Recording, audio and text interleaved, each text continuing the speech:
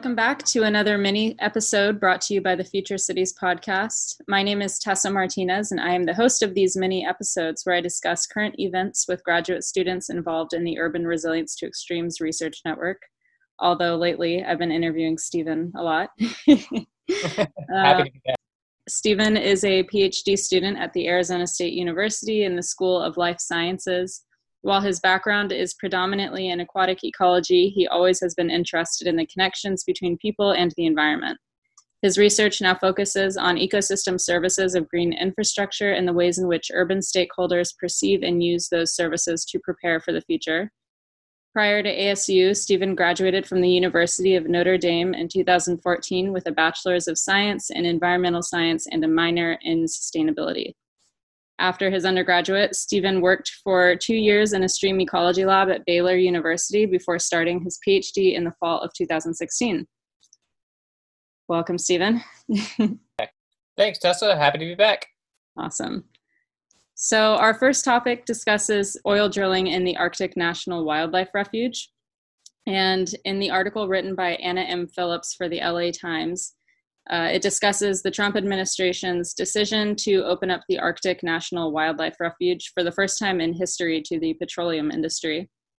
And this next quote I thought was significant because it really references the amount of land that is going to be used in this endeavor. And it says the plan would allow oil leasing on 1.56 million acres of the 19 million acre refuge. This proposal, which would open up the entire coastal plain to the energy industry, was seen as the most extreme of three options considered by the Interior Department. So 1.56 million acres is a really big chunk of land that we're talking about, and there are a lot of habitats that will be fragmented due to the petroleum industry's development in the area. So based off of your conversation with Jenna in the last episode, what could this mean for those habitats? So obviously there are huge ramifications for the habitat of this refuge if this drilling starts to take place. So yeah, obviously habitat will be destroyed to make room for drilling. So there's very direct habitat destruction going on there.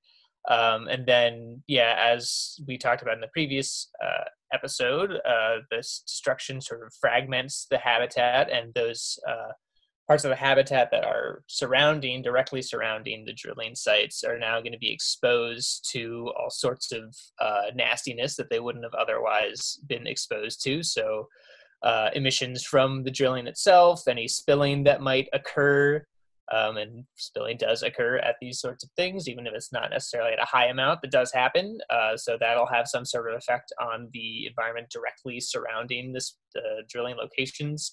They also are noisy, and that can have pretty major impacts on wildlife. So animals have evolved to use sounds to communicate for all sorts of reasons, to find food, to find mates, etc. And noise from drilling locations can drown those sounds out. So animals will have a harder time finding mates, finding food, and that can have negative impacts on wildlife communities. Yeah, that's a really good point. I actually hadn't considered that before. Well, I was just listening to a podcast all about sound and animal sound specifically, and so that's sort of why it was on my mind. Beyond those impacts, like one of the most important non-living factors that influences the environment is light, and so habitat destruction totally changes the amount of light that is reaching the parts of the environment, right? So if you think about a forest being chopped down, just a part of one forest, and now all of the parts that have been chopped down in that little area, now there's much more light reaching that area than there was before. So that allows for different sorts of plants to thrive that wouldn't thrive otherwise. So there are plants that specifically do much better in high light environments, whereas other plants need there to be more shade. So fragmentation lets plants that thrive in light to do very well, and that in turn can lead to higher populations of animals that also like the plants that do well in light. So yeah, there's all sorts of species that do well in fragmentation. That do well in fragmented habitats. So like white-tailed deer, for example, do very well in fragmented forests.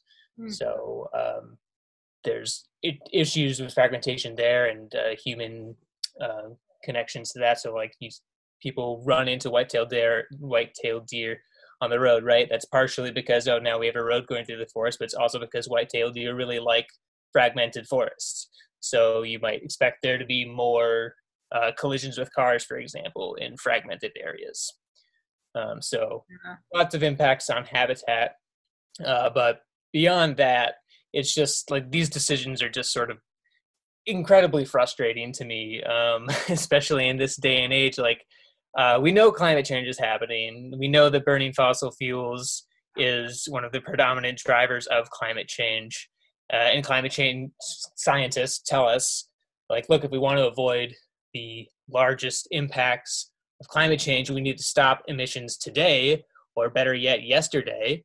And yet we see these decisions being made to not only keep burning fossil fuels, but actually continue to drill to find more fossil fuels to burn. It's really frustrating, and it also just, to me, I mean, I'm not a business person, so I'll preface this by saying that. But from a business perspective, it doesn't really make much sense to me because it seems short-sighted. So the world is clearly moving towards the direction of renewable energy. So it doesn't really make much sense to me to keep, hammering in on this dying energy form that the world is clearly trying to move on from. I guess that's what these companies do, and that's what they know. But they're going to die sooner or later because the oil will run out, or governments will decide that we're no longer doing this. So anyway, it's really frustrating. Yeah, and it really calls into ethics and just our moral obligation in general. Like, do we have a moral obligation to future generations? And, to me, that's really the point of sustainability. It's really just to ensure that future generations have somewhat a seat at the table today, and the decisions that we make today aren't going to compromise their future. And so, yeah, I agree. I'm a sustainability major, so we're definitely biased in this. Preaching to the choir a bit, I know. Yeah, it is very frustrating to see these decisions being made, just so clearly looking at short-sighted gains. Like, yeah, they're going to make a lot of money off this, no doubt, and that's going to enrich a lot of people. But thinking about future generations, I don't think there's really much of a moral argument to be made for doing this drilling. I think you'd have to be pretty hard-pressed to make a moral argument for it. Definitely. Well, our next topic is a little bit lighter. So this next topic talks about planting trees to offset carbon emissions. And this article, written by Damian Carrington for The Guardian, explores how the planting of 1 trillion trees could make a huge dent in carbon capture. Planting billions of trees this is a quote that I'm about to read off. Planting billions of trees across the world is one of the biggest and cheapest ways of taking CO2 out of the atmosphere to tackle the climate crisis.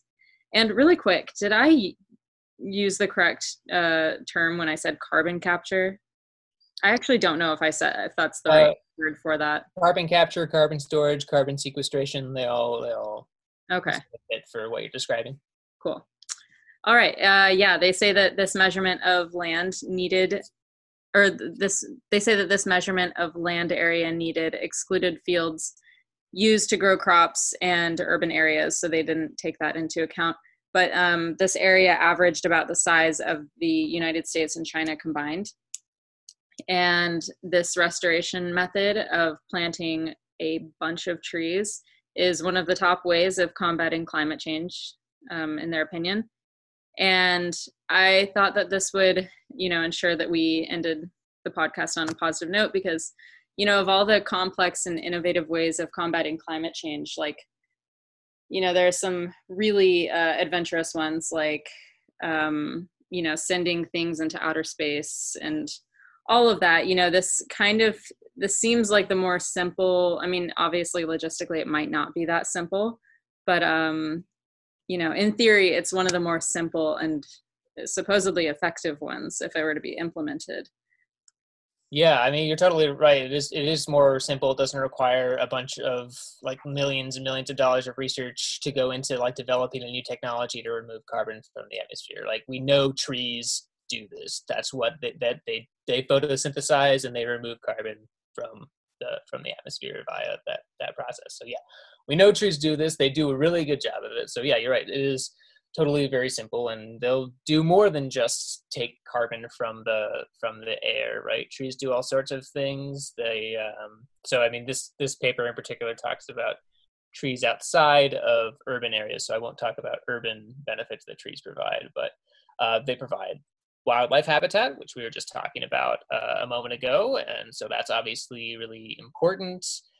They clean water in watersheds. They help stabilize soils and prevent erosion. So there's all sorts of good things that these trees could do. But as you said, it's logistically probably a bit trickier to make this happen, because that's a lot of trees for lacking a technical term. That's a lot of trees, and yeah, I guess I'm just curious how that would actually go about being implemented. It's maybe easier to make that argument for trees, because I think even Donald Trump is on board with planting more trees. Yeah. And he's someone who does not acknowledge the science of climate change, and yet he's on board with planting trees. So that's great. He's on board potentially with a solution to climate change, even if he doesn't acknowledge it as a solution to climate change. Great. That's awesome. That's the best we can hope for from people who deny the science of climate change, right? We want that sort of solution to appeal to them. Yeah, in terms of actually getting it done, I don't know. So in the article, they say, individuals could have a tangible impact in part by planting trees themselves. And I don't know if I'm terribly convinced by that argument, because that's a lot of trees that individuals would need to plant to have a tangible impact. And I don't think it's necessarily right to put that responsibility on the individuals. In particular because, well, one, most people live in cities, and it's hard to plant trees in cities. Just it's not a very good environment for trees to live in. It's hard to keep urban forests alive. And also, most people in cities don't really have yards. They live in apartment complexes, and what land do they have that they're going to be able to plant a tree on? So I don't really know if that's very feasible, not to mention all the time and money that it would take to actually, as an individual, plant trees. Yeah, so I think that there are more effective ways than just the individual level to get more trees. So one is to push for the government to take this sort of initiative on, so elect people that would be on board with planting more trees and divvying up the responsibility to actually do that into government agencies that have the capacity to do that. But then also, as the article pointed out, you can also put pressure on companies to have more responsible business practices. So large corporations are responsible for a lot of the deforestation that we see in the world. So if we can apply pressure to these large corporations in some way, either by not buying things from them, or whatever other mechanisms there are, maybe government regulation, that might be a way to do it at a larger scale. And I think that would be more effective than asking individuals to do it themselves. Yeah, I 100% agree with that. I think there's a lot of power that we have as consumers, and I think that that's definitely a key way that we can influence, how business as usual is operated today. Yeah, I had another thought about this, and yeah, planting all these trees would be great, but I don't know if it will really solve the issue entirely, because deforestation occurred and is continuing to occur. So if we don't actually make changes to the system that was responsible for all the deforestation, then I don't know if planting all these trees is going to do much, because we plant all of them, all the drivers that cause deforestation go away? No, they don't. We still have agriculture. I don't know the land use trajectory for agriculture, so maybe agriculture land use is leveling off and we won't need much more, and people won't be wanting to cut down forests to make room for ag in the future. I don't know that, but yeah, I think addressing what those drivers of deforestation are, I think is really important to consider when you're talking about just planting more trees. Planting more trees is good, but it's not the only thing to consider. We needed to consider the other drivers that drive deforestation. So. Yeah, absolutely. I wonder if the information that was provided in the article takes into account, how much deforestation is occurring, throughout this process of planting the trees, which inevitably would take a good chunk of time. I wonder if they took into account how much deforestation would be happening at the time of, planting these trees and all of that. Yeah, I don't know whether the study just assumed, all deforestation stops and then we add all these trees. Yeah. I haven't read the paper that they talk about this. I just sort of skimmed the article you shared. So. Yeah. Well, thank you for joining me today, Stephen. It's always nice talking to you. Yeah, no problem. Always happy to be here and to chat with you. Thanks again for having me.